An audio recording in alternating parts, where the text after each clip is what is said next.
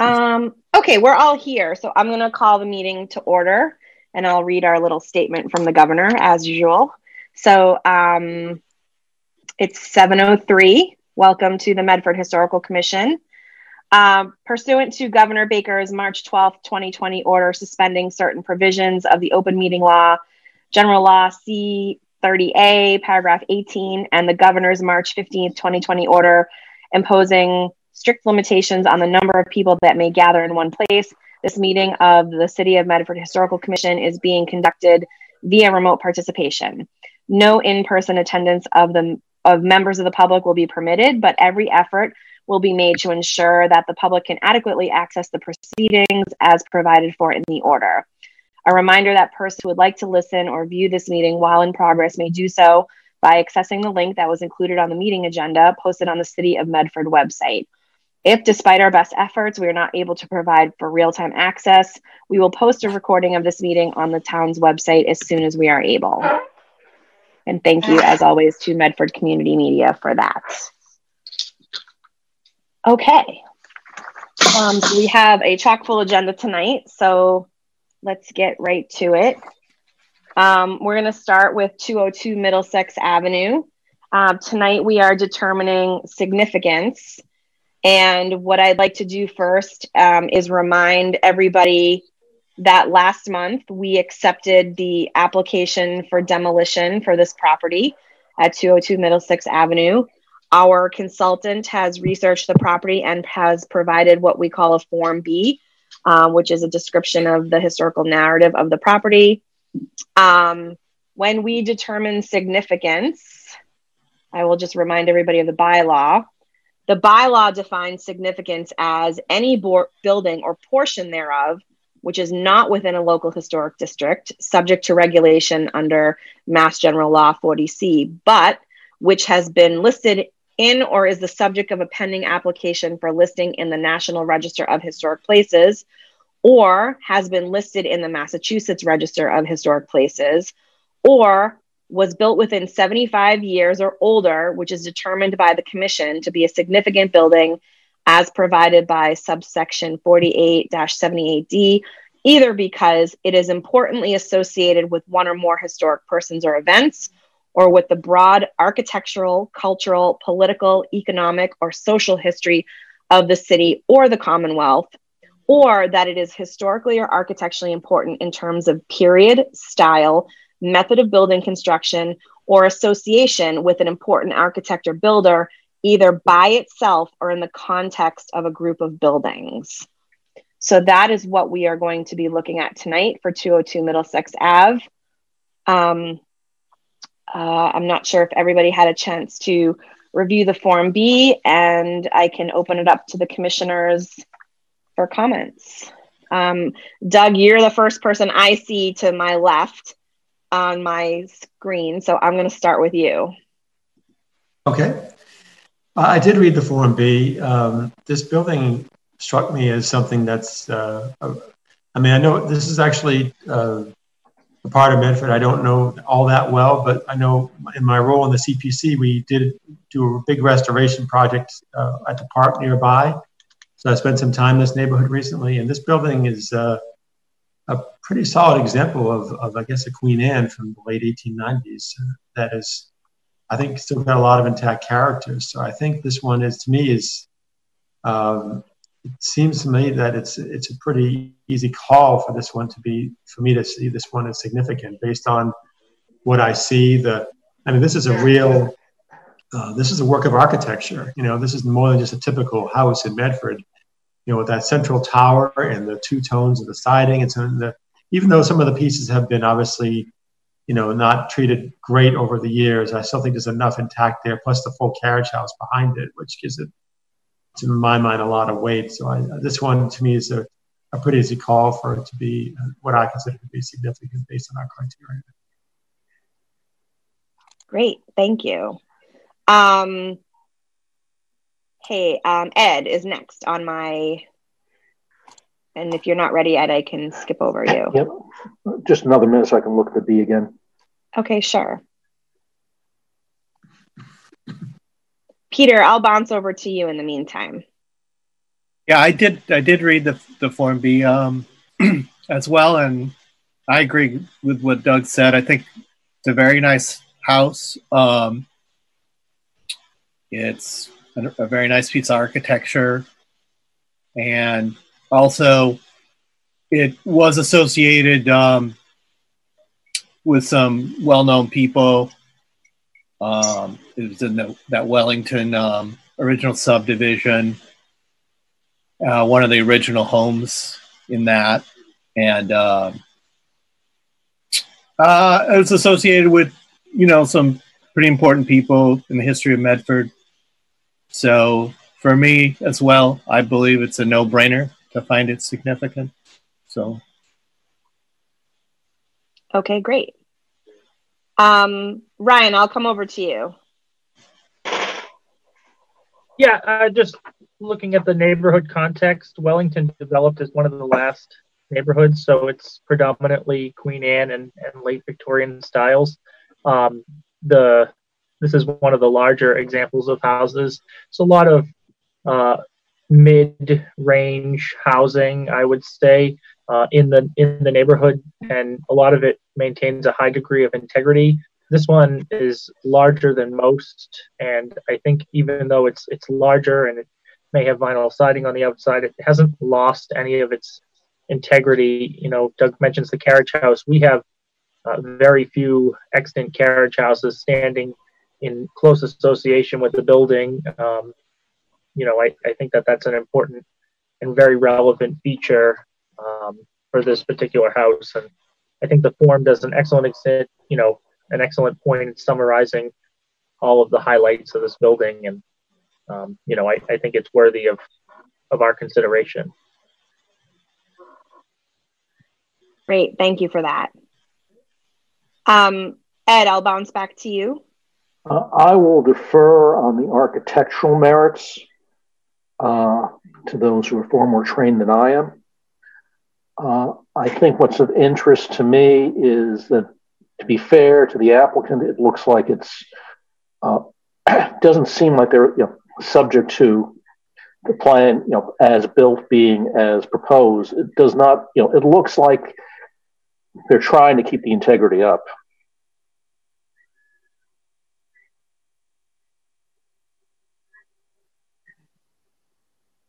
Okay, thank you for those comments. Hey, Abby, would you like to speak on this? You're muted too.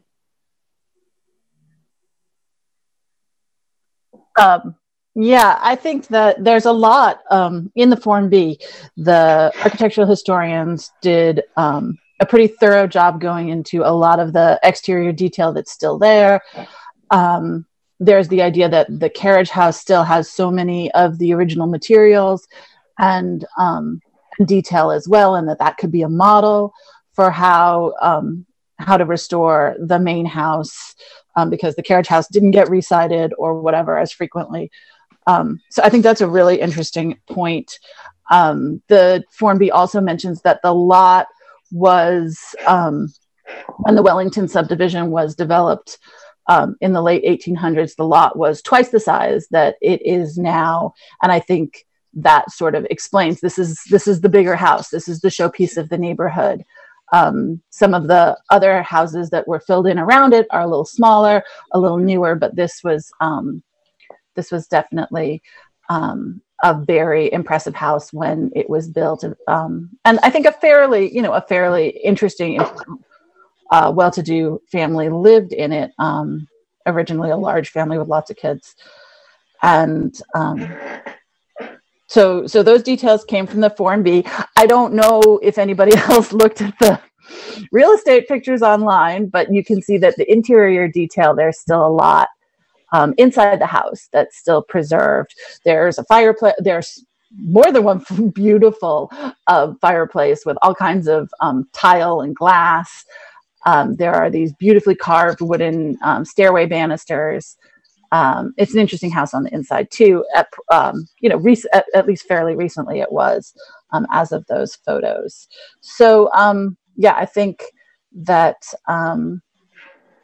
Yeah, I think that our architectural historians wrote a Form B that makes a strong case for preserving the physical building.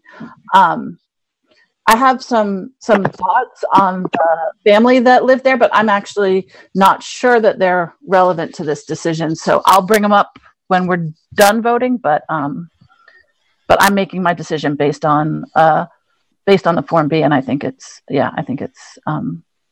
historically significant, probably, for me.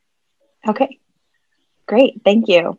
I'll just say personally, even though I don't vote, after reading the Form B, one of the interesting things that I thought that our consultant pointed out was that there's a high likelihood of shingles underneath the siding that's there, and some of the details of Queen Anne's that are so common and yet are likely covered up and could be in relatively good shape. And I thought that might be worthy of exploration to see if perhaps, we can keep the exterior, fitting in with the charm of the street and the neighborhood, and just kind of paying tribute to this beautiful, Queen Anne style home that is certainly stately, and, a fixture on the street. And I think I would agree with regards to the carriage house. We're losing so many of them. And I think anyone that's still standing on any property is worthy of, preservation and discussion. And I think from what the petitioners said last month, that they're not planning to do any, I think their plan is to keep that as a garage. And, it would be lovely to see that kind of mirror the exterior of the house and, keep that as a stately piece, because again, those are so special personally. And, I think that someday we'll have ADUs, accessible dwelling units, accessory dwelling units, and perhaps, we can save more of our carriage houses in the future. That's my 2 cents on this project. I'd like to ask for one of our commissioners to make a motion, and then I wanted to just ask the petitioners if they had anything to say, based on the Form B. I'm not sure if they read it or if they had any kind of further thoughts on on their project or on anything before we vote. We didn't know how to get access to the Form B, so we actually didn't read it ahead of time. Oh, it's on our website. Okay. We're gonna just pull it up. Sure. In the meantime, why don't I'll ask any of our commissioners if they would like to make a motion on this for significance or for not significant. I'll do it. I make a motion to find 202 Middlesex Ave significant under criteria 3, section A, for its important association with historic persons and with the broad architectural and social history of the Wellington neighborhood, and under criteria B for the historical and architectural importance for period, style, method of building construction, and in both by itself and in a context of a group of buildings. That's long. I'll whoever our note taker is, I'll make sure that motion is noted. Okay, so Ryan Hayward has made a motion to find for significance. Is there a second? Okay, Abby Salerno is going to second.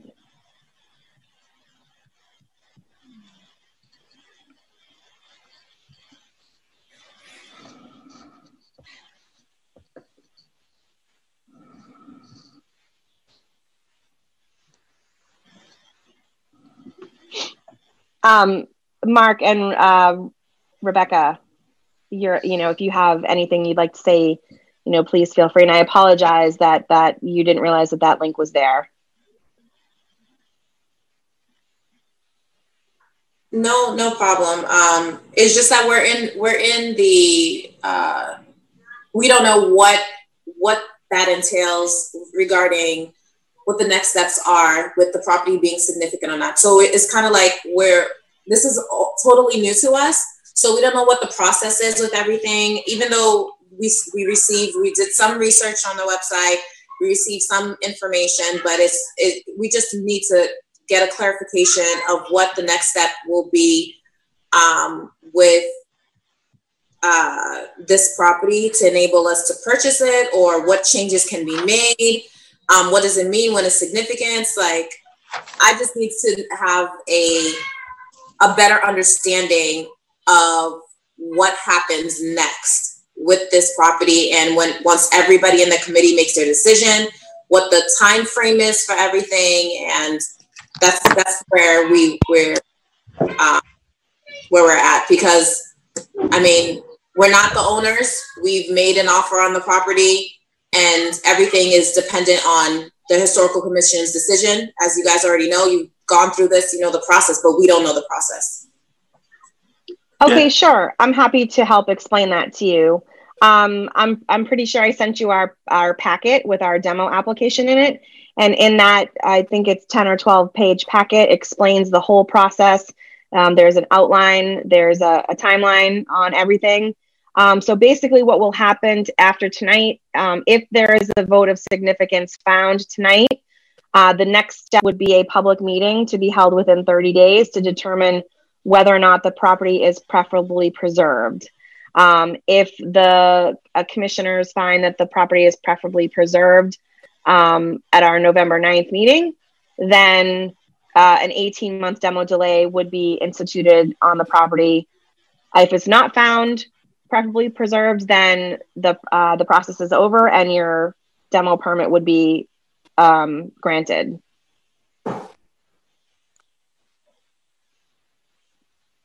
And why would it, I'm just wondering, why does it take 30 days? Is it because of COVID, or is there anything that we could do? Because I'm just thinking, like, we're going to have to talk to the seller, the bank, and everything. That all gets pushed back. So I'm pretty sure we're going to have a lot of questions to answer. So can you explain to me why it takes 30 days? We meet what? Go ahead, Ryan. We have notification requirements after the determination of significance. So we have to post the meeting at least 14 days in advance in the newspaper and online. And it gives, if we determine a building significant, it gives the public an opportunity to chime in on what is happening to the historic resources within the city. So it's a requirement of the bylaw specifically to give people time to plan. I think it's important to note that we made all of this information available ahead of time just so that we could disclose all of this to you and to others to make sure that they're aware that, it could take as little as 30 days or it could take upwards of 60 days, given that it's a two-step process. That first we determine significance, which is what's happening here tonight. And if we determine that it's significant, then we make sure that the public has a chance to chime in as well. And, of course, you're not the only property here that's undertaking this process. There's at least 3 other applicants here tonight. So we just, want to make sure that we're clarifying not just for you, but for everybody who's here listening tonight. Okay, I appreciate that. And I did receive the application and the 13-page or 12-page document. I did go through that, but it still didn't make any sense to me because I'm not used to that, the whole process. So that's why I asked that question. It's not that I didn't read it or did my own research. It's just that I needed from your own words what it means and, and all that. But I appreciate your answer. Thank you.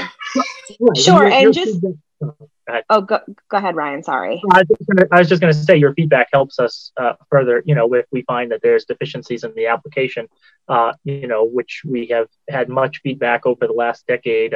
We appreciate hearing from people because we take that very seriously and we want to be helpful.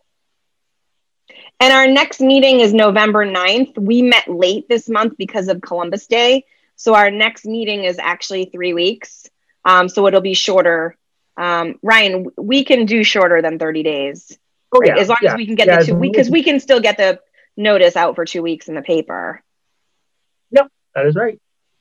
Yeah, so it'll be less time actually for the next step. Okay. And since most have voted that it's the property is significant No, space. we haven't voted yet. So just to be clear, we have not voted yet. But go ahead with your question. Okay.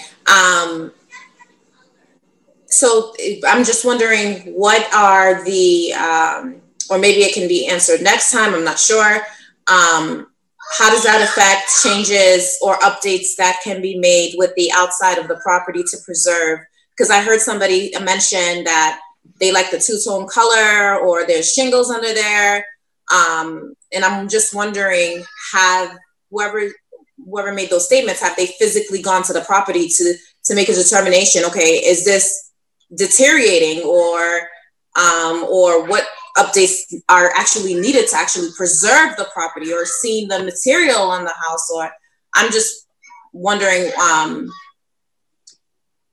how far with the exterior can we go with the decisions that are being made, or the comments that are being made. Well, we're at the beginning of the process here, and so I don't know how many of the other commissioners have reviewed the drawings. I have. The siding really isn't mentioned in the drawings as far as I can tell, so that seems to be an open question at this point. But to going through the process, like Ryan said, it's a two-step process in the beginning. First, we vote to see if we feel that the building is historically significant. So that's this meeting. Next meeting, we would vote to see if we feel that it's preferably preserved or not. And then if it is, then we have the power to uphold the statute and impose an 18-month demolition delay. But at that time, next time we would review the drawings and take any of your questions like that. Often we visit the properties as well. So we'd be very happy to get your invitation to tour the property, both inside and out, if you wish.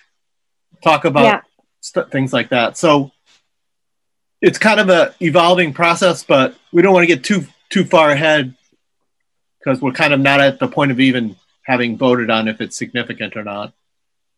Yeah, Ryan, go ahead.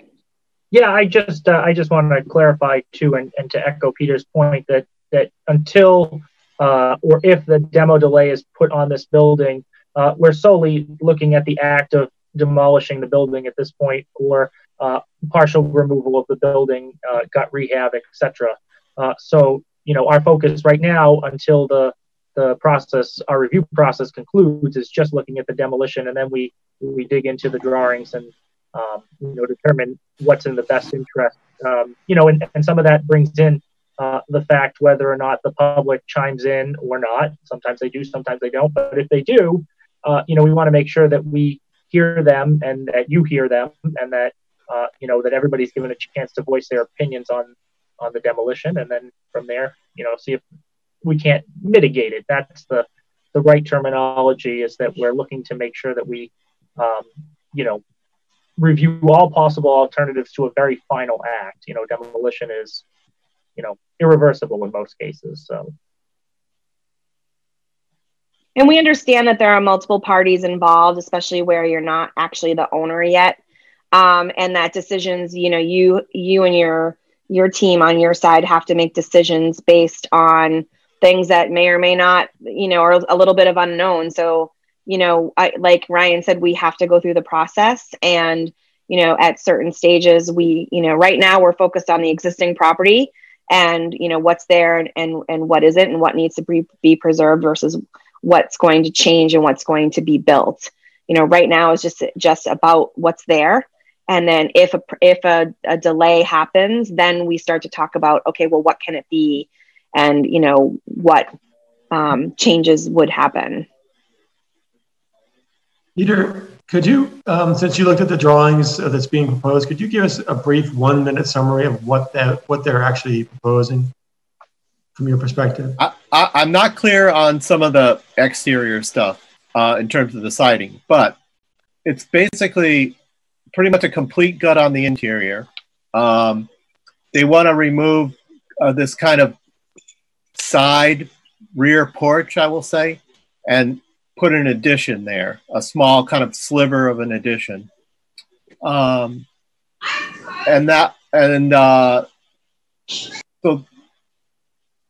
a couple of the other things that they do want to remove, it looks like both chimneys and fireplaces all the way up as far as I can tell. And move a couple windows around.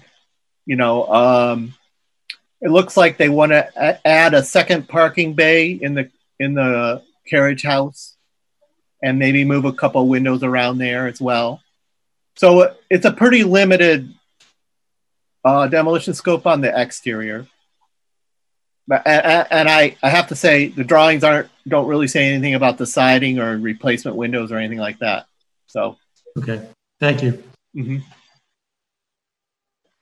I just maybe it would make sense to have the owners just clarify. Just again, I think we clarified this at the meeting. It's a complete gut rehab, right? Both inside and out. My understanding was that both exterior materials were coming off and interior was a complete gut. That is correct. Yeah. So that's, again, I think, I think that it's worthy of commission review and consideration, given that this building's gonna lose every ounce of historic fabric back to the frame and the sheathing. So I think that's certainly plays into our consideration.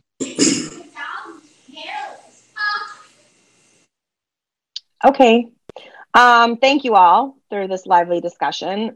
So we have a motion on the table that's been seconded to find for significance at 202 Middlesex Ave. I'm going to do a roll call as I see people in my screen, and I will ask you to unmute yourselves and vote. Doug Carr. Yes. Ed Wiest. Aye. Peter Miller. Yes. Abby Salerno. Yes. Ryan Hayward. Yes. Okay, so we have that's 5, right? No, excuse me. 6, no. 1. Oh, I'm sorry, I'm counting myself. I'm sorry, it's been a long day. 5-0 for significance. So we will proceed to step 3 of the public hearing and the determination of preferably preserved. So we will make sure that you're on our agenda for next month. I will also, we'll send you a copy of the public ads that go out, and we will see you at our meeting next month on November 9th. And let us know in the meantime, if you have any additional questions, feel free to email us, or certainly if you have any more questions right now, we're happy to answer anything that you have right now.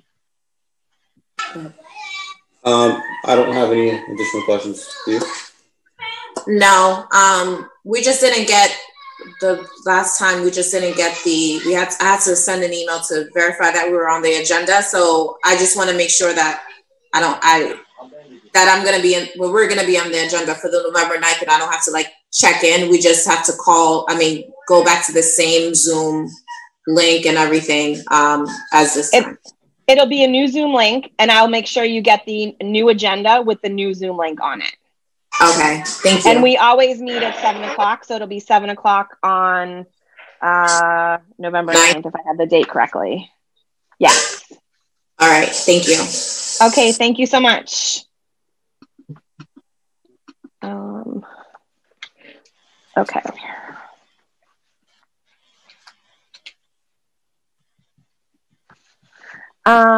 Okay, next up, we have 127 Sharon Street.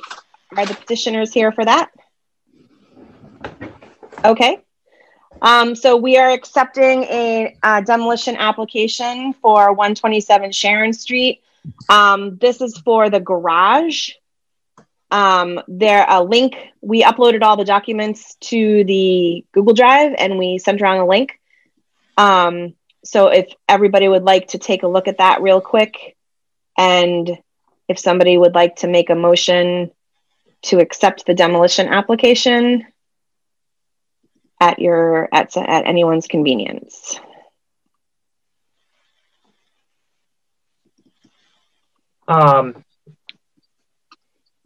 Just want to clarify, it is a garage, but it dates to between 1889 and 1897, so it was likely a carriage house. But I'm going to recommend that it be sent to the subcommittee to expedite review. I don't think it's worthy of the level of the carriage houses that we've seen in the past. So I think it's okay to send this to subcommittee based on our previous directive. You can see that there's information in their photos. So I'll motion to accept the application as complete and to send it to subcommittee to expedite approval. Second, I agree, 100%. Okay, great.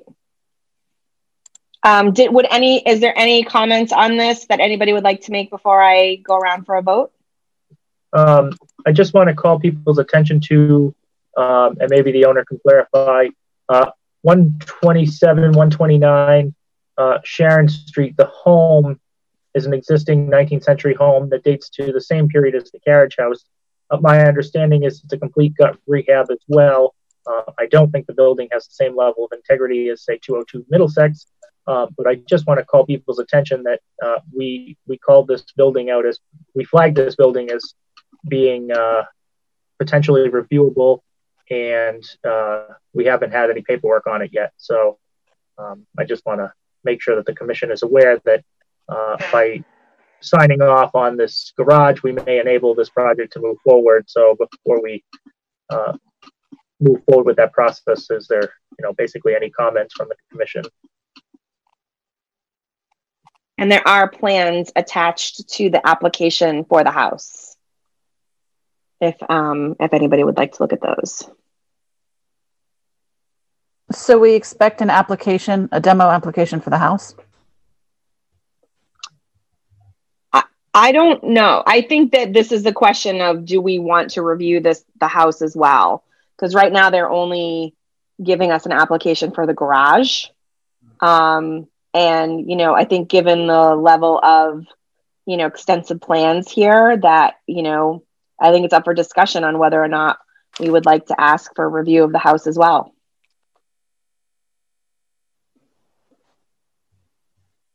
Right. I don't think the changes to the existing building are the extent of 202 Middlesex. I think that they're largely just, replacing in kind. I don't see as many window and door changes, massing, etc. So I would be okay to pass on this one. I mean, it looks like they're basically keeping the front house with a rehab and then adding a second one to the back that looks, comparable.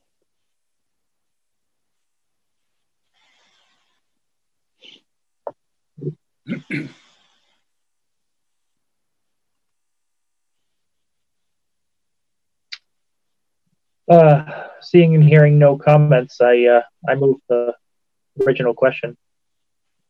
Okay, so we will have a motion to put the garage demolition at 127, 129 Sharon Street to subcommittee for expedited review. I have a motion that was made and seconded. I'm going to go around for a vote. So Doug? Yes. Peter? Yes. Abby? I abstain. Okay. Ryan? Yes. Ed? Yes. Okay, so we have a 4-0 vote to push this to subcommittee. So we will review the demolition of the garage, and we will get that back to the petitioner, to the Nelson Group, within a couple of days, and we will go from there.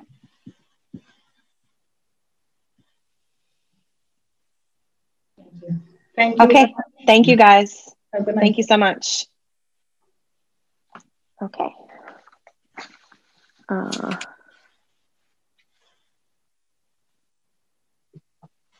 What's next, Jen? Let's go. I see that. I see Mr. Durham's here. So why don't we pivot over to to that project real quick, and let me forward that email around to the commissioners. Doug, do you want to? I think I sent it to everyone right about the beginning of the meeting. Thank you. So they should have it in their inbox if they, and you should as well if you want to put it on screen. Oh yeah, let me hold on. Yeah, it is in the inbox. Yeah. Yep, I have it right here. Thank you. Did you unmute Mr. Durham? Oh, sorry. Hold on. Yeah. Hey, Mike. Hey, everybody. Thanks for squeezing me in tonight. I appreciate it. Sure thing. I'm just going to download everything so I can share my screen. And yeah. So, Mike, I forwarded your email with all the attachments to all the commissioners. We're going to put some of it on screen. You can summarize what we did with the CPC last week before, sure, and what you're looking for. So I'll just give you the quick summary. I have 5 projects. Every single project was submitted to me by residents who live in the neighborhood.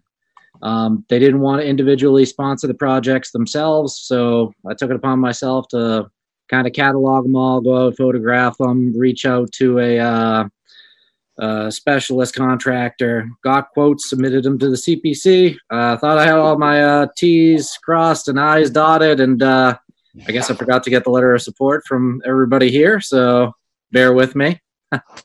There's 5 memorials. There's the Cook Memorial. That's a U.S. Navy aviator killed in World War II in a Pacific theater.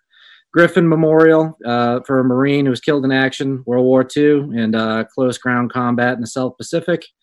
Markey Memorial, similar circumstances. Marine Corps Memorial from World War II, ground combat death. The Prescott Memorial, United States Army, World War II, died in the Bataan Death March in the Philippines. And then there's the Ward 6 Honor Roll plaque for all KIAs from World War I from Ward 6. Approximately $2,835 each to restore, and that's clean, resurface, reseal, and they're also going to do the landscaping and lighting.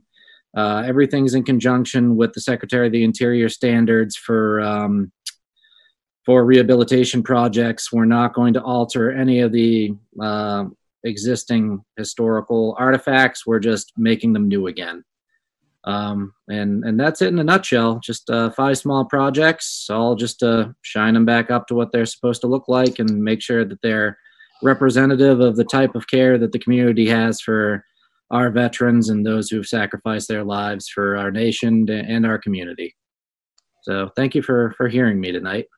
Mike, you're doing these one at a time or all at once? Oh, that was all 5 at once. They're all very similar circumstances. Okay. And you're looking for a support letter because you have conditional approval from CPC to do this work already? That is correct, Doug. Okay. Some very minor questions. Are they painting the faces after they clean them, or is that how I understood that? No, just resealing them. Okay. They've oxidized, and the brass is running down the front of the memorials, and it's kind of unsightly, and it's not up to snuff. So we don't want things covered in moss and oxidized brass and generally unkept, because that's not the type of community that we are. We care, and it's been 80 years since they put up, so time to shine them up a bit. Yep. No, I just want to make sure that they're not irreversibly altered to the point where we're not viewing what the original. Many of these were probably put up by or relate to Emilius Champa, who is a very well-known sculptor here in the city of Medford, and it would be great just to highlight those. The one that I did notice is the poorly located one at I think you said Cook Circle, which is at Roosevelt. Any chance, is that at the wedge of the Rotary? That's the Griffin Memorial in the Rotary. Yeah, is it accessible to the general public? Because if it's not, I would highly advise moving it while we're restoring it.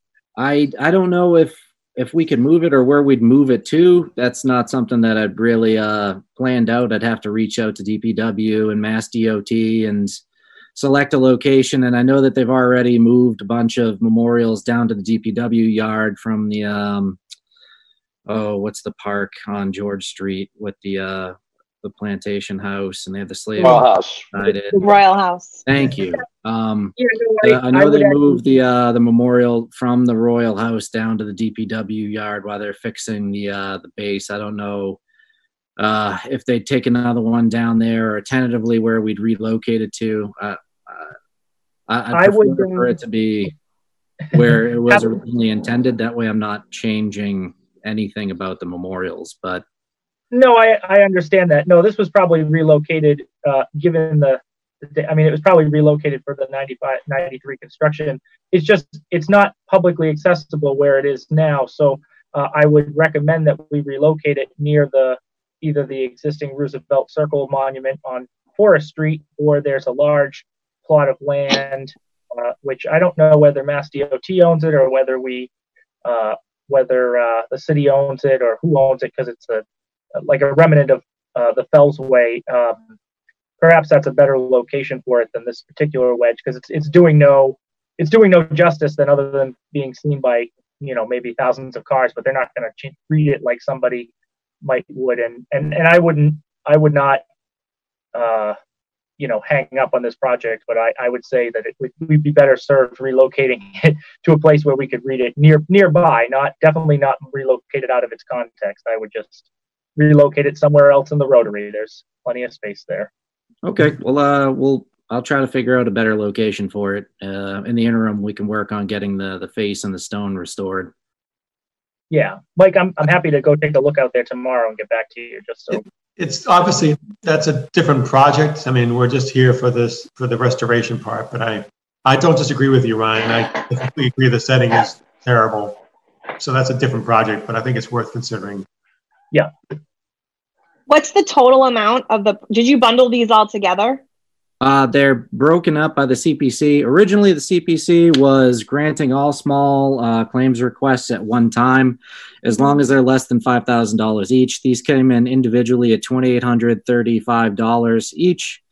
And so bundled up just under $15,000. The restoration's also being done by Marine Corps OIF veteran who's also a Medford resident. So, and he's done one for the past up in the Heights. What's the name of that memorial? Tollin Square Monument. That's at Watervale and Lund.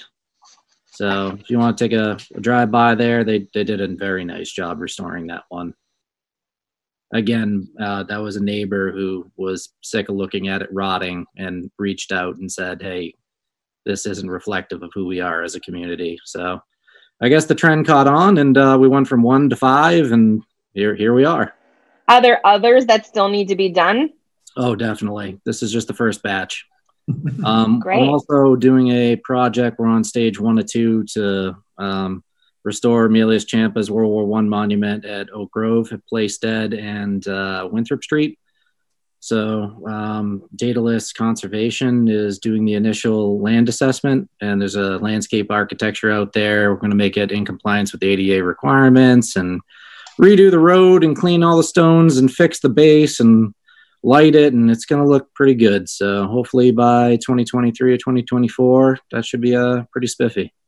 Yeah, that one's a hell of a lot more complicated just because it's a huge setting there. And I've been working with Mike and Dee Morris and others try to kind of get that. That one has just got major accessibility issues. It's got a lot. These other ones are much simpler, much more direct. That one's, it's just more complicated. There's just so much more involved. That's the same one that Dee brought to us like a year ago, right? That's correct. Yes. Yeah. We've been working with Mike. We've been chomping away at that for like 18 months straight. So other notable wins, we were able to renovate the one on Forest Street, the World War I honor roll on Forest Street in front of the condominium complex using a state grant. So we're at it. You know, we're not resting on our laurels, and these will be nice little morale builders. These 5 stepping stones. No pun intended. No, I think that we can probably all agree this is money well spent. CPC money well spent. So what's the next step, Jen? What do we need to do here? do we need a motion to write a letter? I don't know. I guess it wouldn't hurt. Go ahead, Ryan. I'll make a motion to write a letter of support for these applications. So moved. Second. Okay. Peter, what's your vote? Yes. Abby? Yes. Ryan? Yes. Ed? Aye. Doug? Yes.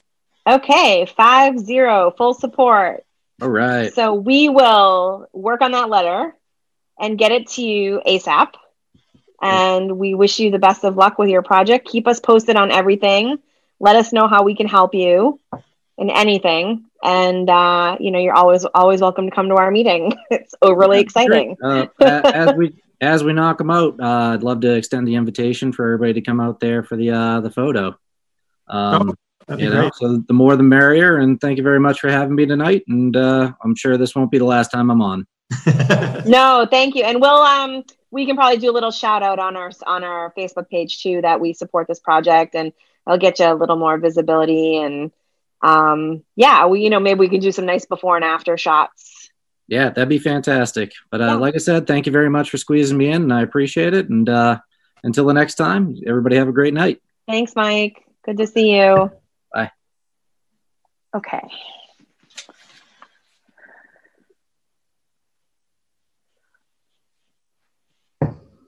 Okay. So we have 2 additional applications for demolition we're supposed to be accepting. I don't know that anyone else is here. Do we need the petitioners to be here? I mean, it would be nice, but they submitted the paperwork to us, so I would say we're under a deadline to accept.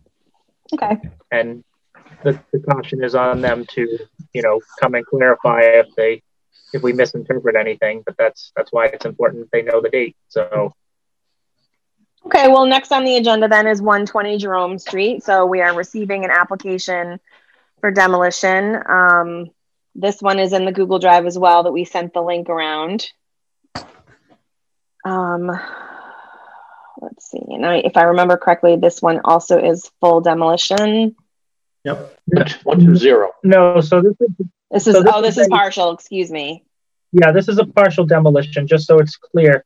The building's roof is coming off and the building is being altered beyond original recognition. So because of the level of alteration, I thought it would be a good idea to review this building as we would other buildings of this scope, just to make sure that we're not missing anything. It's in the Afro-American district of West Medford, and as you know, we surveyed several properties in that area, so there's a high likelihood that this relates to the neighborhood context, and I think we need to review the act of demolition, and then maybe take a look at the proposed design after the fact if we need to go that far, and just go from there. So it is partial demolition, but it is major. It's a full gut rehab with the roof coming off and the building. Are they going to add a full second floor onto this? Do you know? They're adding a story and a half. So they're raising the roof. Yes. Yeah. They're it's going from a bungalow to a more traditional colonial. 2-story. Yeah. Yep. Yeah, the plans are there, Peter. Oh, they are. It's so dramatic a change. The house is basically, it's almost a start over. Mm-hmm. Anyone who walked by that house with this, they would never know that that's the house that was there before. Oh, I see. I see it now. We've seen that before, Peter, and a couple other ones. Some of the ones we've complained to the city about are exactly this. They were houses that were so transformed that there's nothing there yet. There's nothing to remind you of what was there. So. And for what it's worth, according to the application, it's a single family staying a single family. They're just doubling the amount of square feet, it looks like, almost. Maybe more. Yeah. And adding a lot of bedrooms. Yeah, to the best of my knowledge, just to be clear, this is the same developer that went through 51 Fulton, I believe, but they're not here to clarify. That's the one that we approved the garage, and then the house went down with it. So, I mean, one wall of the house is there. So, these are the type of demos that we want to capture to make sure that we're abiding by the spirit of the bylaw. So, the lot's fairly small, ironically. Yeah, I don't think the house is going to double in size other than in height. So, having reviewed the application, I make a motion to accept the application as complete and to review for significance next meeting. I will add a second motion to create a MHC Form B and allocate $500 from our budget for this property. Second. Oh, go ahead. I'll let Ed second that. So we have a motion for 120 Jerome to accept the application for demolition and also to spend $500 to order a Form B for this property. A motion's been made and seconded. I will go around for roll call. Peter? Yes. Abby? Yes. Ryan? Yes. Ed? Aye. Doug? Yes. What are you laughing at? The eye. Oh, okay. Okay, so 5-0, we accept the application. We will order the form. I will let the petitioners know that we will find for significance at the next meeting on November 9th. And we will take this one step at a time as usual. Okay, next up is basically the same thing. There's some confusion on the address here. They're saying 118 Dover. The public record says 116 Dover, but it's the only property there. It's 118 Dover. The paperwork is in the Google Drive for this one as well. This was a house that apparently was struck by lightning a year ago or so. And they want to, obviously want to tear it down and rebuild. So we just need to get the process started for this owner. I make a motion, once everybody's reviewed the application, to find the application complete and to order an MHC Form B for this property. It's a very unusual style. It's almost a Tudor cape with an attached garage. So it's meshing of two styles in probably the early 20th century. It's definitely a funky little house. I actually drove by and took some pictures, and from the outside it looks very interesting. I'm real curious to see if there's anything on the form of any interest or what happened at this house. This was all because of lightning? Apparently. The roof's caved in. I mean, it's been a year, so I think there's obviously been further damage. There must have been a fire then. Yeah.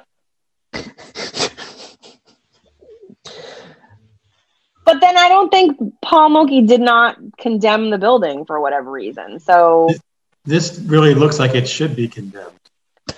They've conducted several walkthroughs based on the notes in the permit system.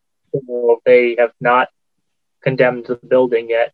I mean, it could have had a fire, but that doesn't necessarily mean that it's structurally unsound or a hazard. I mean, it could be so far back from the road. It is a little bit back from the road, Jen, right? Yeah, it's back and it's up. It's like on this interesting little hill. I mean, it's a beautiful spot, like great location, nice there's lot. a hole in the roof for a year. How could it not be just destroyed? I think it's been longer than a year. I think it's been several years. I'm sure. I bet you if you Googled, I bet you there was either an article or you'll find record of it in the fire department that they went out there. Like there's got to be, like, I'm sure we could easily find the date on when this happened. Okay. More out of curiosity than okay, not. Well, I'll second his motion unless it was already seconded. No, it was not. So we have a motion. Oh, go ahead, Ryan. August 8th, 2019. So it's only been a little bit more than a year. It was struck by lightning at 1 a.m. Ugh. That's Yikes. terrible. Yep. I don't see Okay. how could it be that damaged in one year? There was a fire. That's what happens when lightning strikes a building. Yeah, and if it's been raining and snowing and elements have been getting in there, I mean, you know, if they didn't tarp the hole or whatever, it's just probably gotten worse. Okay. Maybe they didn't condemn it because the owner still needs to go in and out to get things. Like, who knows? I don't know how that works. The report on Channel 7's website is that it was not occupied at the time of the strike. Oh, well, that's good. Because there's a picture on these pictures where it's blue. It's actually blue in this one picture. There's no way you can lose all the blue in 1 year on the paint. Interesting. If it's the same house. I don't know. Looks like it. Yeah, I mean, it's a funky little house. Yes, Abby, go ahead. I think, I mean, all the time, we often accept applications for demo without the owners being present or without any representative being present. So that's not the problem here. But I am wondering if we have so many questions that there's something incomplete about this application. I mean, not that one has to declare a fire or like explain what happened with the lightning, but do we have too many questions to consider this complete? Are people feeling like there's something we don't know that we should know? Because, and that, you know, somebody might answer if they were here, but I think it's proper as to form, which is, I think, what we do at this stage. Okay. And we'll see Form B, and I presume the owners, and again, from everything which is indicated, it is the owners, not at this point, not a flipper who is putting this application in. So okay. No, it's that. I'm sorry, forcing us to make. Yeah, I was curious if sort of putting us in the position of like trying to make assumptions or guesses was meant that there was something incomplete. No, I think that's really for sustain. That's really for significance. Jen, okay. Peggy chimed in via email. She said it's a lightning strike that happened on 8/8/2019. Great. So she must be watching. Thank you, Peggy. That's the owner.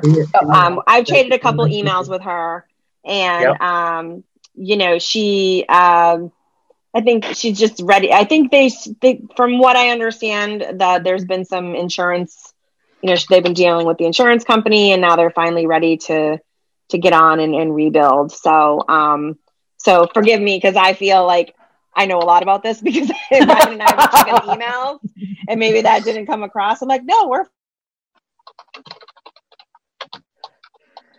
I think it's just, it was an interesting, you know, it's an interesting little house. So, Ryan, I heard the email chime, but I don't know if we want to give it a second to see if Peggy has any more questions for us, or. I just asked her if the home was occupied after the lightning strike. I'm just curious when the last time the home was occupied. God bless technology. This is exactly why this is great. I'm so happy that she's checking in via the email. That's exactly the intent. That's what we want. And that tells me that other people are watching. Thank you. Thank you, Medford Community Media. Well, let's is everybody okay to vote? Oh, yes. Yeah, I feel comfortable and confident that she'll respond. And I just heard it ding. So do you want to see if? Yeah, she just said the hole was caused by the fire. The house has been gray so far as she knew during her time. Okay. Okay, so we have a motion on the table to accept the application for demolition at 118 Dover Street, and a motion to spend $500 to get a Form B for this property. Motion that's been seconded, so I'll go around for roll call. Peter? Yes. Abby? Vote to accept. Ryan? Yes. Ed? Yes. Doug? Yes. Okay, great. So 5-0 to accept the application. So we will order the Form B. On November 9th, we will review this property for significance. Peggy, I will email you the agenda once we have it. And in the meantime, if you have any additional questions, you just let us know. Jen, are we sure we're going to have the Form B in 3 weeks' time? Yep. Yeah, I actually asked Ryan that earlier today, and we will expedite them to make sure we have all 3 that we ordered tonight for the 9th. Great, thank you. Thanks for checking on that. Does anybody else have any new business? No? Okay. So just continuing on with our agenda. Update on the progress of the permit review subcommittee. So I think, well, Peter and Doug really, since Ben is on a hiatus at the moment, Ryan's been pulling the report on Friday. We've been sending it out, taking any comments over the weekend and sending it back to the building department on Monday. We seem to be in a pretty good rhythm. We've had some questions back both by homeowners and the building department 2 to 3 weeks later after we've blessed some of these with questions. And, we've been able to refer back to the report saying, yeah, we looked at this and it's all set, and it's been all set for a couple weeks. So it's nice that, Ryan came up with this report and we're turning them around over a weekend, and we seem to be in a pretty good rhythm. And I think clearly that, tonight that we have some new cases, since we haven't had any since, really spring, shows that the process is working. I'm uploading all of the reports so far. For the last 2 weeks, there hasn't been anything for you guys to review, so that's why you haven't gotten any sort of update. Yeah, we should definitely put them in the Google Drive, Ryan, and have a folder for them. Yeah, I'm doing it right now because I was going to ask if maybe Doug and Peter might want to just take the lead and just continue to assemble these. I'm finding that it's taking a little bit.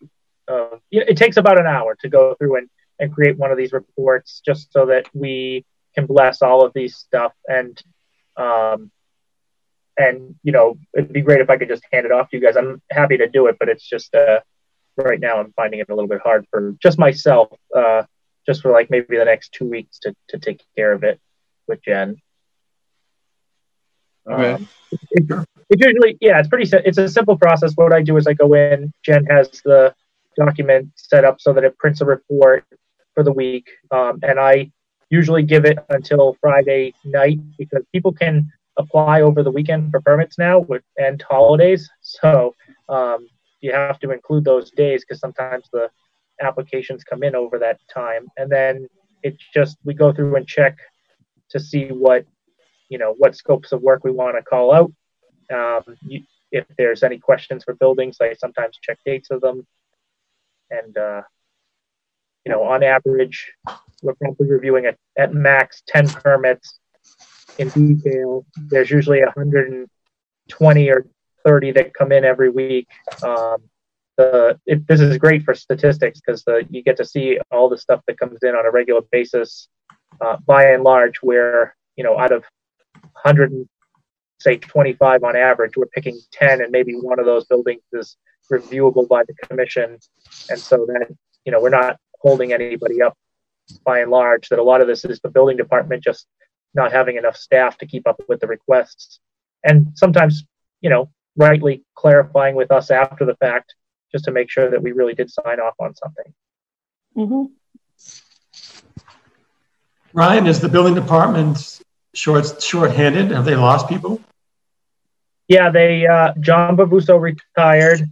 Jeff Fargo, I believe, has left his position. So right now, I think it's just Paul Moki, Ken, and Dennis. And Dennis. The other Dennis. Yeah. The mayor has supposedly advertised for 2 positions to fill the hole. So I think she had applicants come forward and that they were reviewing them. I said that we would be open to meeting with the whole department just to make sure everybody gets up to speed. I don't want to mention any details because I don't know whether those people did did not make the cut. But if they did, I think that they will be the building department would be good order with 5. Although I would be absolutely advocating for another position if the building department asked for it. They need all the help they can get. If they're getting 130 permits a week going into the slow time, I can only imagine what the summer rush is going to be like. I mean, we were over 200 in September. Yeah, there were days where it was like 250 permits a week for people trying to get in before the winter. All right, and just to jump in, Jeff's still there, but he's just doing plumbing inspections now. Okay. He moved over into the plumbing side, just plumbing, pure plumbing, because he was doing home and some plumbing. Now he's just doing all plumbing. Oh, good. I think part of the challenge too is that I think people are used to getting their permits quick. And, the last time I spoke to Paul, they have 30 days to issue a permit. And he said to me, we need every minute of those 30 days. They're swamped. And a lot of the inquiries we're getting, are like, I put my request in 3 weeks ago and I still don't have my permit. And while my response to them is, well, we have already signed off on this, so it's not us holding you up. My second piece to that is the building department has 30 days. So if you're not on day 31 or later, then your inquiry is premature. I think that's important, Jen, because when this initially started, there seemed to be some people agitating about this commission as if we were holding up the process, and that's clearly not the case. We can demonstrate that very well, especially with 2 people down in that department almost. In fact, Councilor Carviello has reached out to me personally on a couple of occasions, and on every time he's reached out to me, I've said to him, we signed off on this 2 weeks ago. We signed off on this 3 weeks ago. Here's the report that has it in here. And so, and again, and I've said to him, it hasn't been 30 days yet because we can see, we only have read-only access, but we can see that the date the permit was applied for. And I think, I think people need to start realizing that they are going to get pushback and that they should intend to wait their 30 days. Yeah, I just don't want us to be a scapegoat for this because historically Medford would take 30 days for a large building, like a 100-unit apartment building. They wouldn't take 30 days for a renovation or an addition. They never used to do that. That's just not where they were historically. So this is something that's different because they're shorthanded. I just don't want this commission to be, and obviously we're not, the scapegoat for anyone who's upset about their not reading the fine print on the permit that says 30 days. Which is right. And that's what I say. I don't know what the normal turnaround time is, right? I mean, I'm sure people are used to getting their stuff done sooner, but I think that if they're shorthanded and they have an exponential number of permits now coming in because it's easier and people can do them 24/7, then I think it's up to the building department. And, it's a little bit of a PR issue in the sense that like, they need to get the word out to people that, hey, we're drowning and your permits might take a little bit longer. And that's why I think that's partly why, we've all had conversations with regards to like, our goal is to turn these around within a couple of days. Like we want to help them and be like, it's off our plate, back to you. And, so that they can turn them out as quickly as they can and as quickly as they want to. Well, this is go ahead, Abby. I'm sorry. Yeah, go ahead. A couple things. When we first submitted the letter about the gut rehabs to the mayor, I think just in terms of Facebook and the website, we got a lot of people who were happy that we had sort of taken a stand on that one. And sort of this is sort of a repercussion or a consequence of that we're reviewing with the building department, all these permits. And now that we've got, as we just said, sort of a rhythm to it, it might be time to just like put up a little post about, well, at this point, this is what we're doing now. We're looking at them and explain sort of what the process is, that it goes from the building department to our review and we hand it back, and the building department takes their 30 days with the staff that they have. I don't know that I'm the person to write up a quick, 2-minute read on the process, even though, I am paying attention to it and participated in it a little bit, but I could write it up and someone else could look at it, or someone else can write it up and I could post it so that people do get an update on, what happened to that kind of gut rehab oversight question. Go ahead, Ryan. I think we should just make sure that we stick to our department. And, right. Yeah. Just say that, and I can explain that in 5 seconds, that when permits come in, we review them from the previous Friday to the current Friday.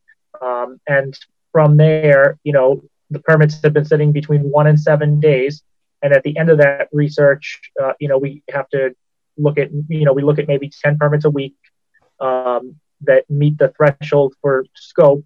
We confirm the building's age. And then once we confirm the building's age, then it gets passed on to either the commission or it gets signed off as part of the memo. So it's it's not an overly complicated process. We just, we can certainly make people aware.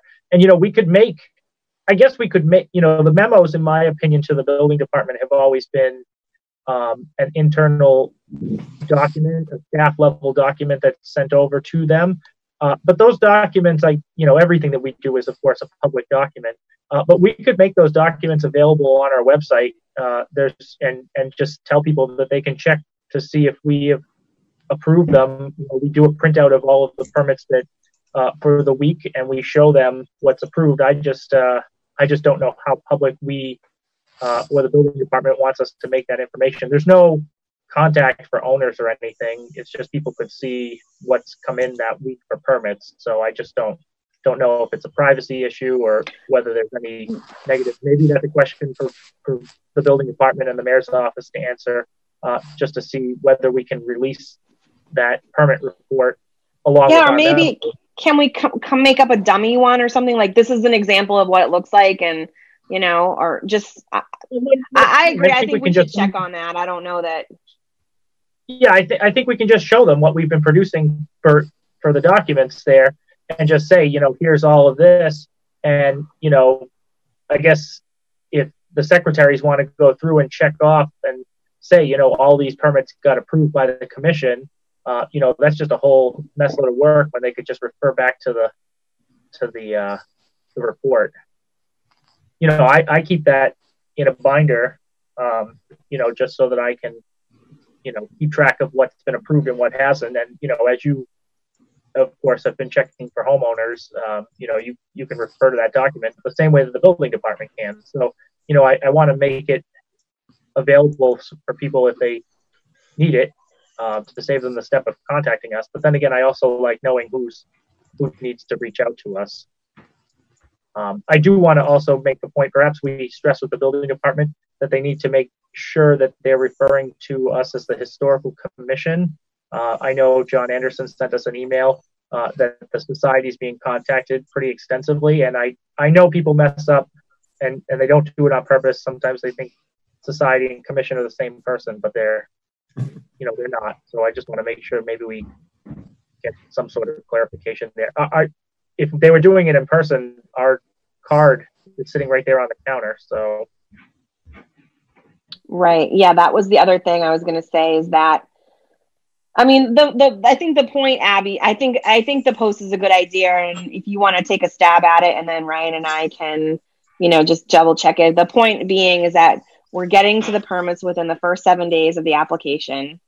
because the way we're running the report, and we're turning them around. I mean, we basically turn them around in three days, basically Saturday, Sunday, Monday. And then at any, and I think at any point, and we've been getting inquiries in our email, and we check it and we get right back to people like, oh no, we checked off on this a couple weeks ago or whatever. And so anytime anybody has a question, as always, they're happy to email us, and we'll kind of check right away to make sure that it's there, or if for some reason, something got missed by accident. But so far we've been pretty good.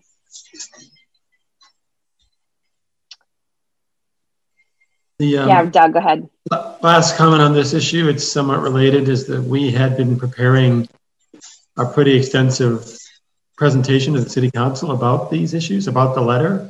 Mm-hmm. Is that never going to happen, or is that time passed, or what's the latest on that, if anything? I don't know. I mean, obviously, we haven't not heard anything about a committee of the whole meeting being scheduled. I mean, I'm still, obviously, I think if they still want to do it, obviously we'll talk to them. And I think, we were not on last week's city council agenda. I haven't seen the agenda for this week. So is there a meeting this week? Are we back to every week now? Is it every other week? I think it's every week, but I think that Columbus Day may have been, it should be this week. The last time I know we were on the agenda, there was a line item about, Councilor Caviello was complaining that homeowners weren't being notified that their stuff was going through historical commission, and they're being told they're being held up, and then we're telling them they're not. And I explained to him, I said, we don't have access to people's contact information. Like, that's not something that we have available. And so any questions they have should go to the building department. So haven't heard anything else since then.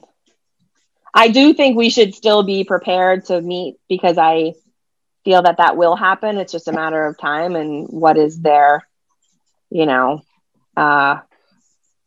what's on their minds that week or not, or because I think obviously there's still, I mean, there are a couple of them there that certainly wanted to change the ordinance, so we have to see if that comes back around. Yep. But, just we have not heard anything at that point up till now. So I think we should continue to work on our presentation, and I have put it aside, but I'll come back to it, and we'll, I think just keep working on it so that when we do get called, we'll be ready to go. Okay. Anybody else have anything on that topic? Okay, we'll move on to, update on properties currently under demo delay. We now only have one property under demo delay because everything else has expired as of October 8th. So the only property under demo delay right now is 43 Pleasant Street. And we have not heard anything from those homeowners if they would like to talk about anything with regards to their property. So, and I don't know, I was on Magoon Street the other day. The carriage house is still there, and the door was open, and it was like filled to the brim with stuff. So I don't know that they're any closer to demoing that carriage house anytime soon. Which is ironic since they asked us to lift it 2 months early. So anyway. They may just put everything in there and then bulldoze it over, unfortunately. Maybe. I don't know. Yeah. Okay. CPA projects. Hi, Doug. So we put in for phase 1 of Thomas Brooks Park. Our application is officially in. I'm assuming we'll be on. Are there 2 sets of public meetings, Doug? Yes, they split it over 2 nights. They cut it in half, so you have either one night or the other. They'll tell you which one to go to present. I have an update on that just in a broad sense. And when we first got the preliminary applications for would they be viable, there was a lot more money requested than what was available. But not all of them put in final applications. So actually, if we so choose, we can fund every project now, which is good for our application, for the Thomas Brooks Park, and whatever we end up doing for any other one. So, I think we made a good case. I know that there was some discussion on email about project management, and the CPC just wanted to, they didn't ask this because they don't think we can do it. They have seen applications that from people who did not have the skill sets to do the project properly, and they just want to be sure that we feel comfortable that we can pull this off. And I'm sure we can address that at the actual presentation, and saying that we feel highly confident based on the experience and the skill set of this board, this commission, that we'll be able to pull it off. So I think that should be a non-issue going forward. Yeah, and Ryan was kind enough to check in with accounting and procurement, and Alicia, and we definitely have support from everybody there. Everybody. And what'd you say? I said support from everybody. Everybody is 100% behind us. Great. That's good.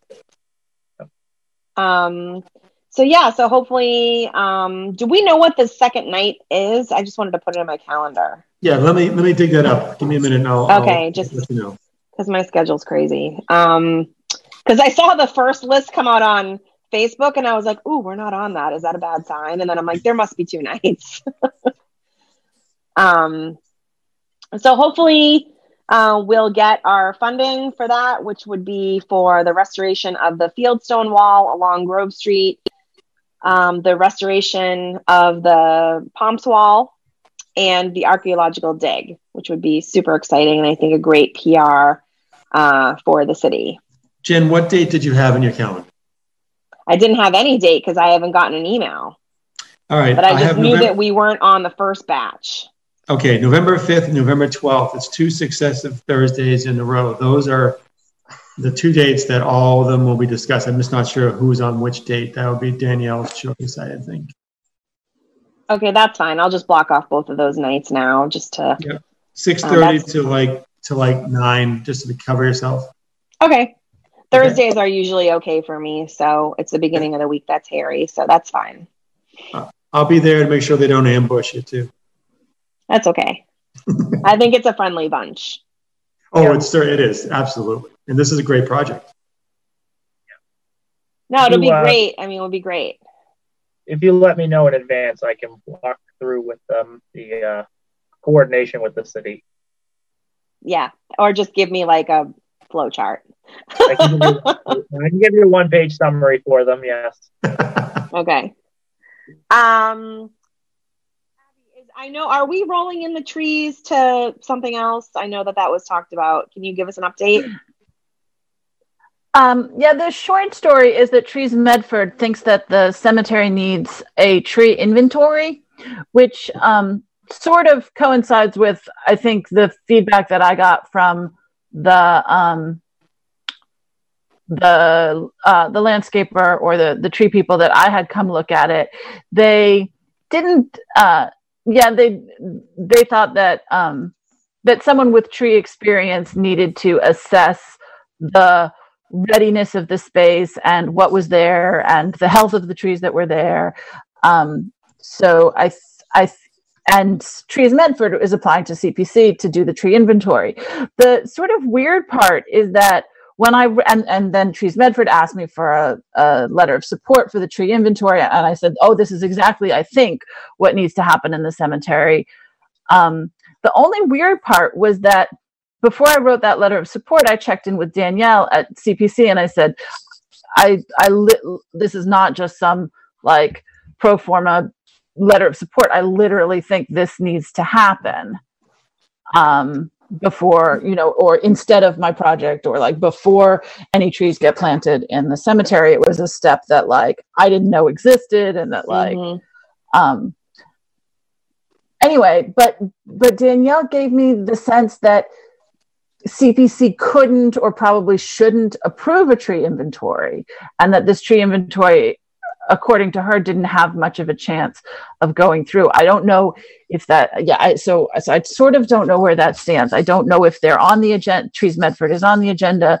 I don't know if they've gotten feedback to sort of change their application. So it's a little bit of a mystery, because from my perspective, it's probably the next right step, but maybe it isn't something CPC wants to get involved in. I guess I was sort of waiting to hear from either Trees Medford or CPC whether they thought, the tree inventory was something that they could go forward with. Doug, do you know, is Trees Medford on the agenda for a cemetery project? Just looking at some of the documents that I received from CPC. Give me a minute and I might be able to find out for you.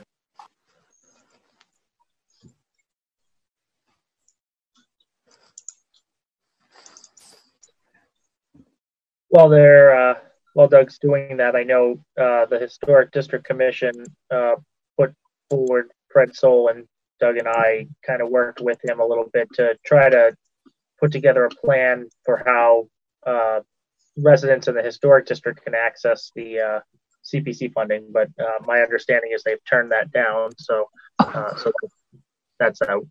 Who turned it down? The CPC. I don't know if it went to the full board. Maybe it did, but maybe, I know Danielle got back an email pretty quickly to Fred.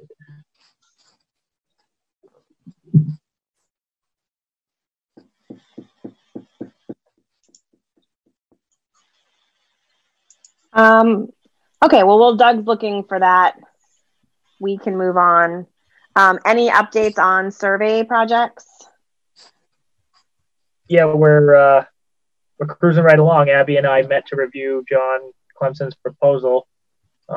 He's the only proposer for the Wellington project. We received the contract back from the state. Last step is to present the contract to John. He knows it's coming. We just had to wait for the state contract. We'll be underway in Wellington. We received the next year's application. So if I remember correctly, and maybe Abby chime in if you remember, I think we chose the area between Medford Square South and Winter Hill. That's all the 20th century resources where the racetracks are. And then we put off Fulton Lakes until last. So I think that will be our next application. It's due in the middle, like November 21st. So that'll be our next task after we get John under contract. And what is that, like South Medford proper? Is that what? Yeah, it's called, I think, the Brickyards and the combination park and the Brickyards. Okay.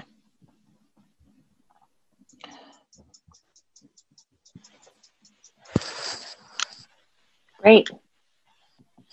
So, yeah, that's moving forward. Great.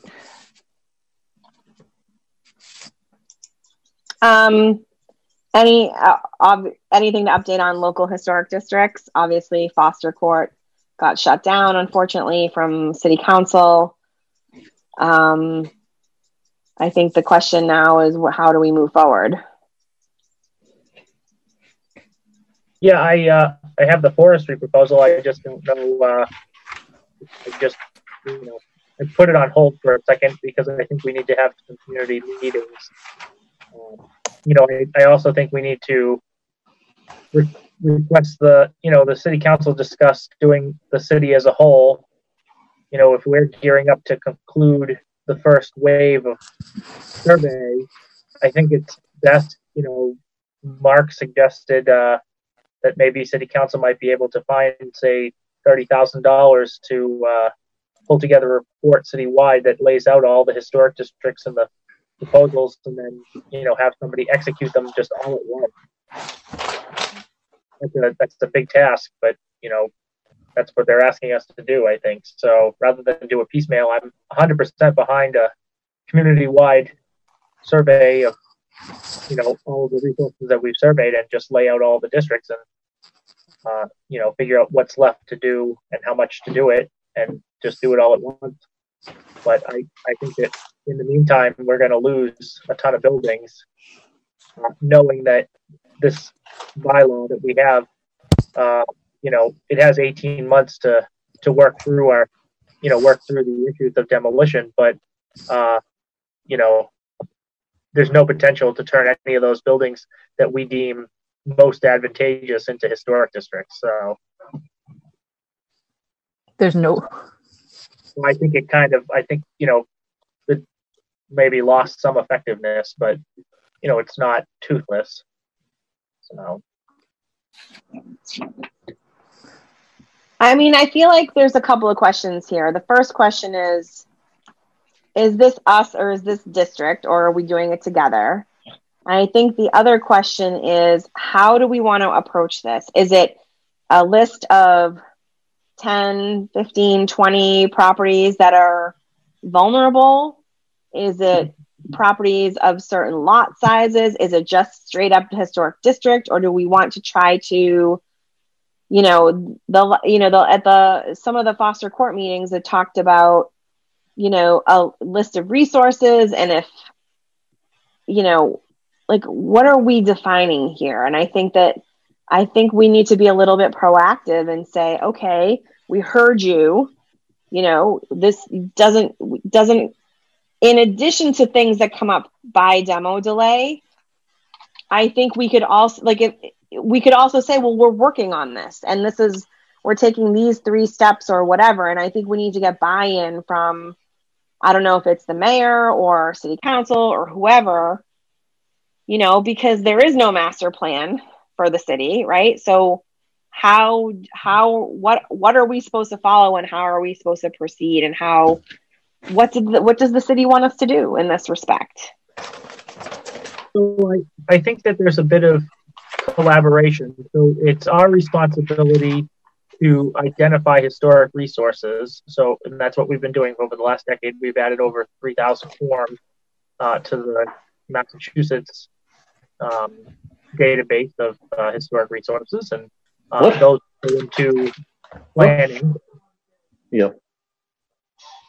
Those go into planning, and then the Historic District Commission it's their responsibility to move forward with districts. I mean, I think that maybe they'll be motivated, but I think it's both of our responsibility to go after the citywide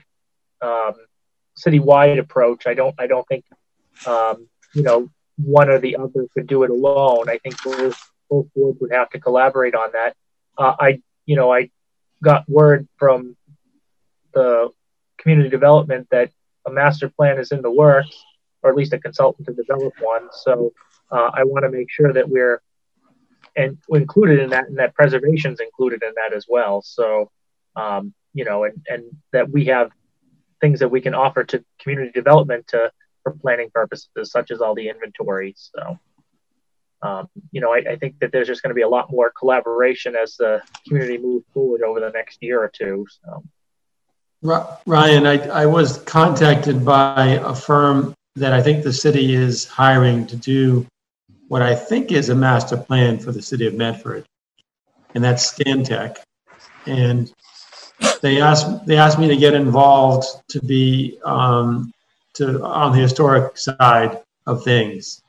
So I said yes. They reached out to me, but I think probably having someone else on this board who would, and I'm not sure who it should be, would probably be a good thing to have.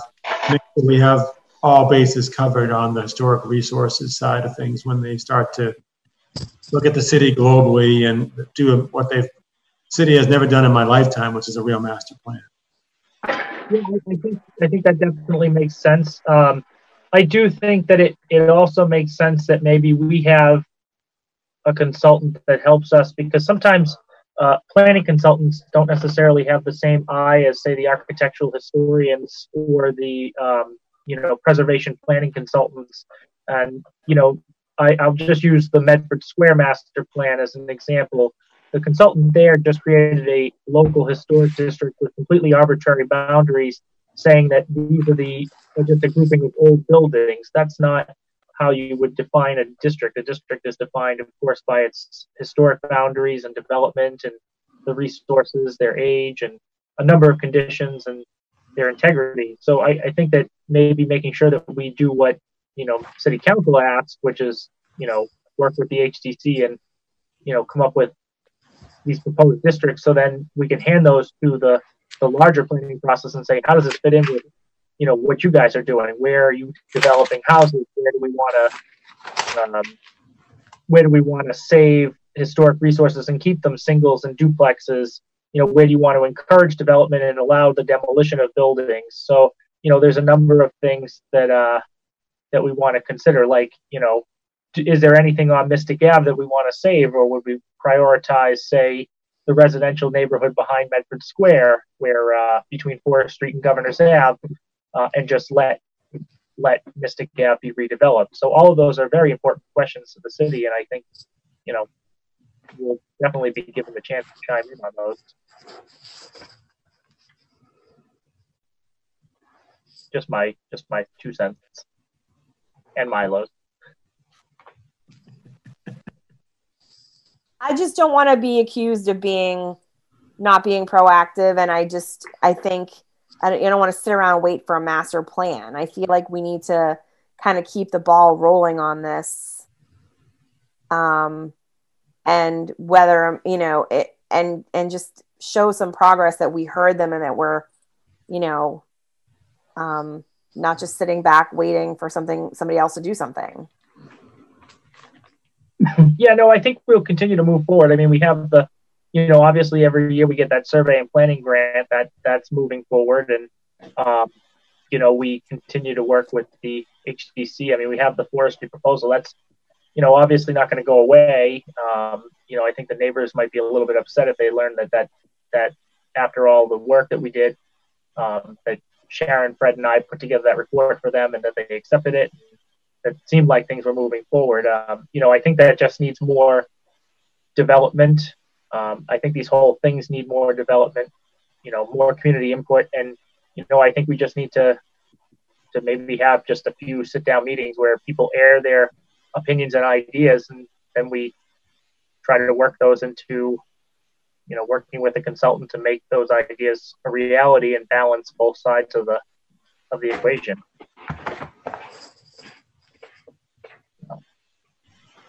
So then what is the next step? Is the next step moving forward with Forest Street? Is the next step coming up with a short list, or at least some sort of we envision adding, 4 to 5 local historic districts, or we envision adding, 20 single house districts of our most vulnerable properties as, yet to be determined. I think we just need to have a little bit of a plan here so I think we can loop 2 things into that. So I think we should, and maybe I'll talk with HDC about this. I think that the forestry process needs to conclude the initial public participation. We need to survey all of the people that are interested. We need to send notice to all the homeowners. We need to hear them out on an initial basis to get their opinions on the district and the boundary. Oh, we just lost your audio. Hold on, Ryan. You muted yourself. Or the cat muted him. Yeah. Sorry, that needs its own Zoom call. Right.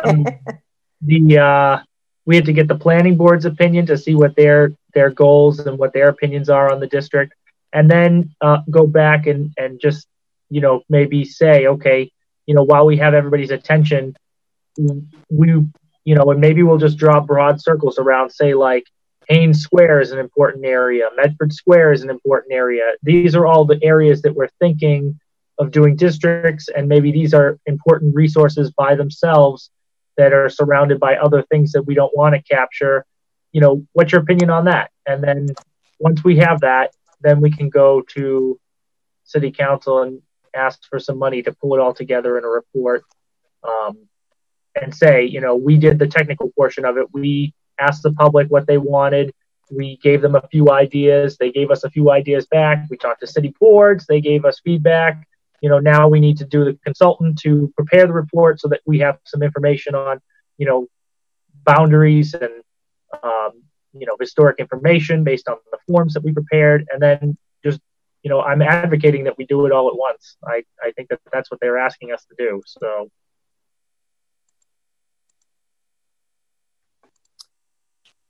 So here's a question. Do we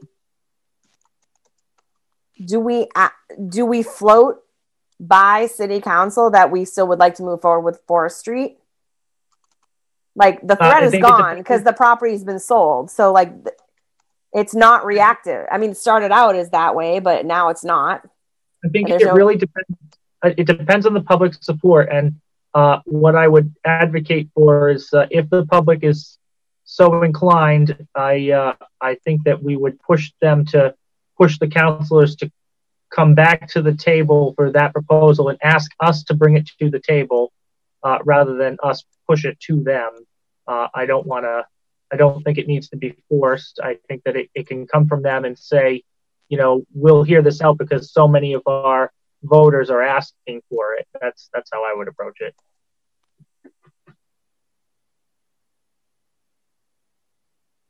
Okay. So then we should talk with HDC about getting that meeting scheduled. Yeah, or getting a public meeting scheduled for that. And the survey, right? We talked about pushing it off until February sometime, no later than February, but February for some time to give people time to adjust for school and to settle in, to see what happens over the winter break. You know, we don't know what's going to happen with COVID. So we just want to give people some time to, you know, work on things outside and then not have to worry about us just steamrolling a district through. Well, I think that's a good idea. I think what I'll do is I'll make a note. So maybe on our December agenda, just to revisit this conversation so that if we have an action item to get a meeting pulled together, say for February, then we want to give people notice that don't have to go out in January. So let's I'll just put it on here as like a reminder to just talk about it and see. Let's just see where we're at with COVID and schools and, you know, how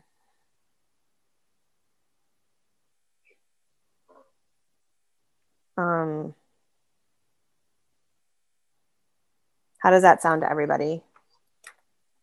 Does that sound like a plan? Okay. And then I guess in the meantime, if we do end up at a committee of the whole meeting with the counselors, you know, we have a couple of things like this to discuss with them in terms of, you know, again, we heard you, how, you know, what is the best way that you would support us moving forward in all this? Okay. Unless anybody has anything else, the last piece is just the minutes from last month. I just am letting everybody know that I'm working on just some very minor documentation for 16 Gloucester Court. So I think I just want to capture the multiple layers of history there. I'll see if I can try to pull together some of the layers. I didn't know if it made sense to ask Ari to maybe let Myron Stockview do some selective demolition there. To try. There's not too much that we would need to probe, but there's some questions that I saw might need answering. Do we think that he would say yes? I mean, he's got nothing to lose. I mean, it's our money. You know, it's not like we find the Holy Grail in there and that would stop the demolition. It would just be us capturing information at this point. How much do we think it will cost? I don't know. I'd have to check. Historically, it's it's a smaller house, so I mean, it could be anywhere between $2,000 and $4,000, but probably on the lower end, depending on. But you know, Myron comes up from Myron comes up from Connecticut, so I could ask. I gotta ask him. I just was running the idea, so it's just there's some unusual features about this house that raise some questions. Like it started off as a very small, one-room deep building, and then it doubled in size to the current Cape configuration. But then there were two chimneys. It's evident that there were two chimneys in here, and that there's a different stair configuration, different features that are all part of the layered history of this building. But he could do some really in-depth documentation before this building goes down, with just maybe a day or two in here. I mean, that's fine by me if Ari agrees. Yeah. I mean, you guys can go check out it on the Google Drive. You can see the reports that we prepared for like 333 Winthrop, and I think there's one on there for 25 Foster Court. That was the priority building when that one went down. So, do we need a motion for that, or you want to just let us know if Ari says yes? Yeah, I'll let you guys know, and then I'll let you know a cost, and we'll approve it at next meeting, maybe. Okay, that sounds like a plan. Okay, let's review the minutes from last month. Ryan put the link in our chat.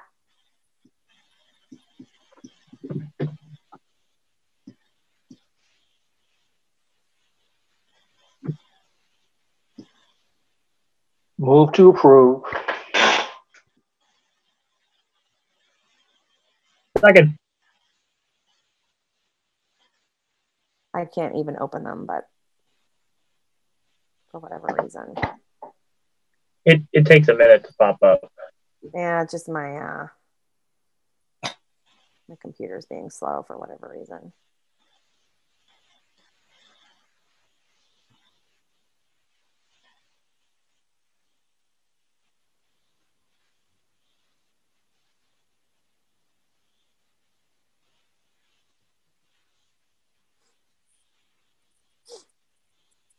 Yep, they look good.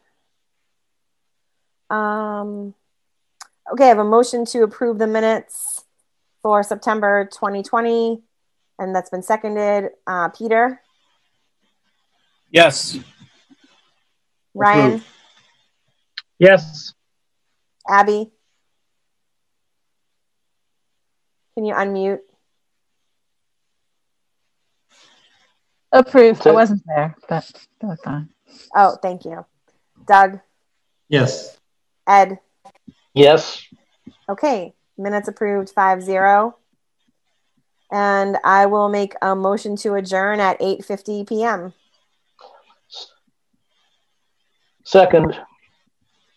Peter? Approved. Abby? Approved. Ryan? Yeah. Ed? Yes. Doug? Yes, please. Thank you, everybody. We will see you on November 9th at 7 p.m.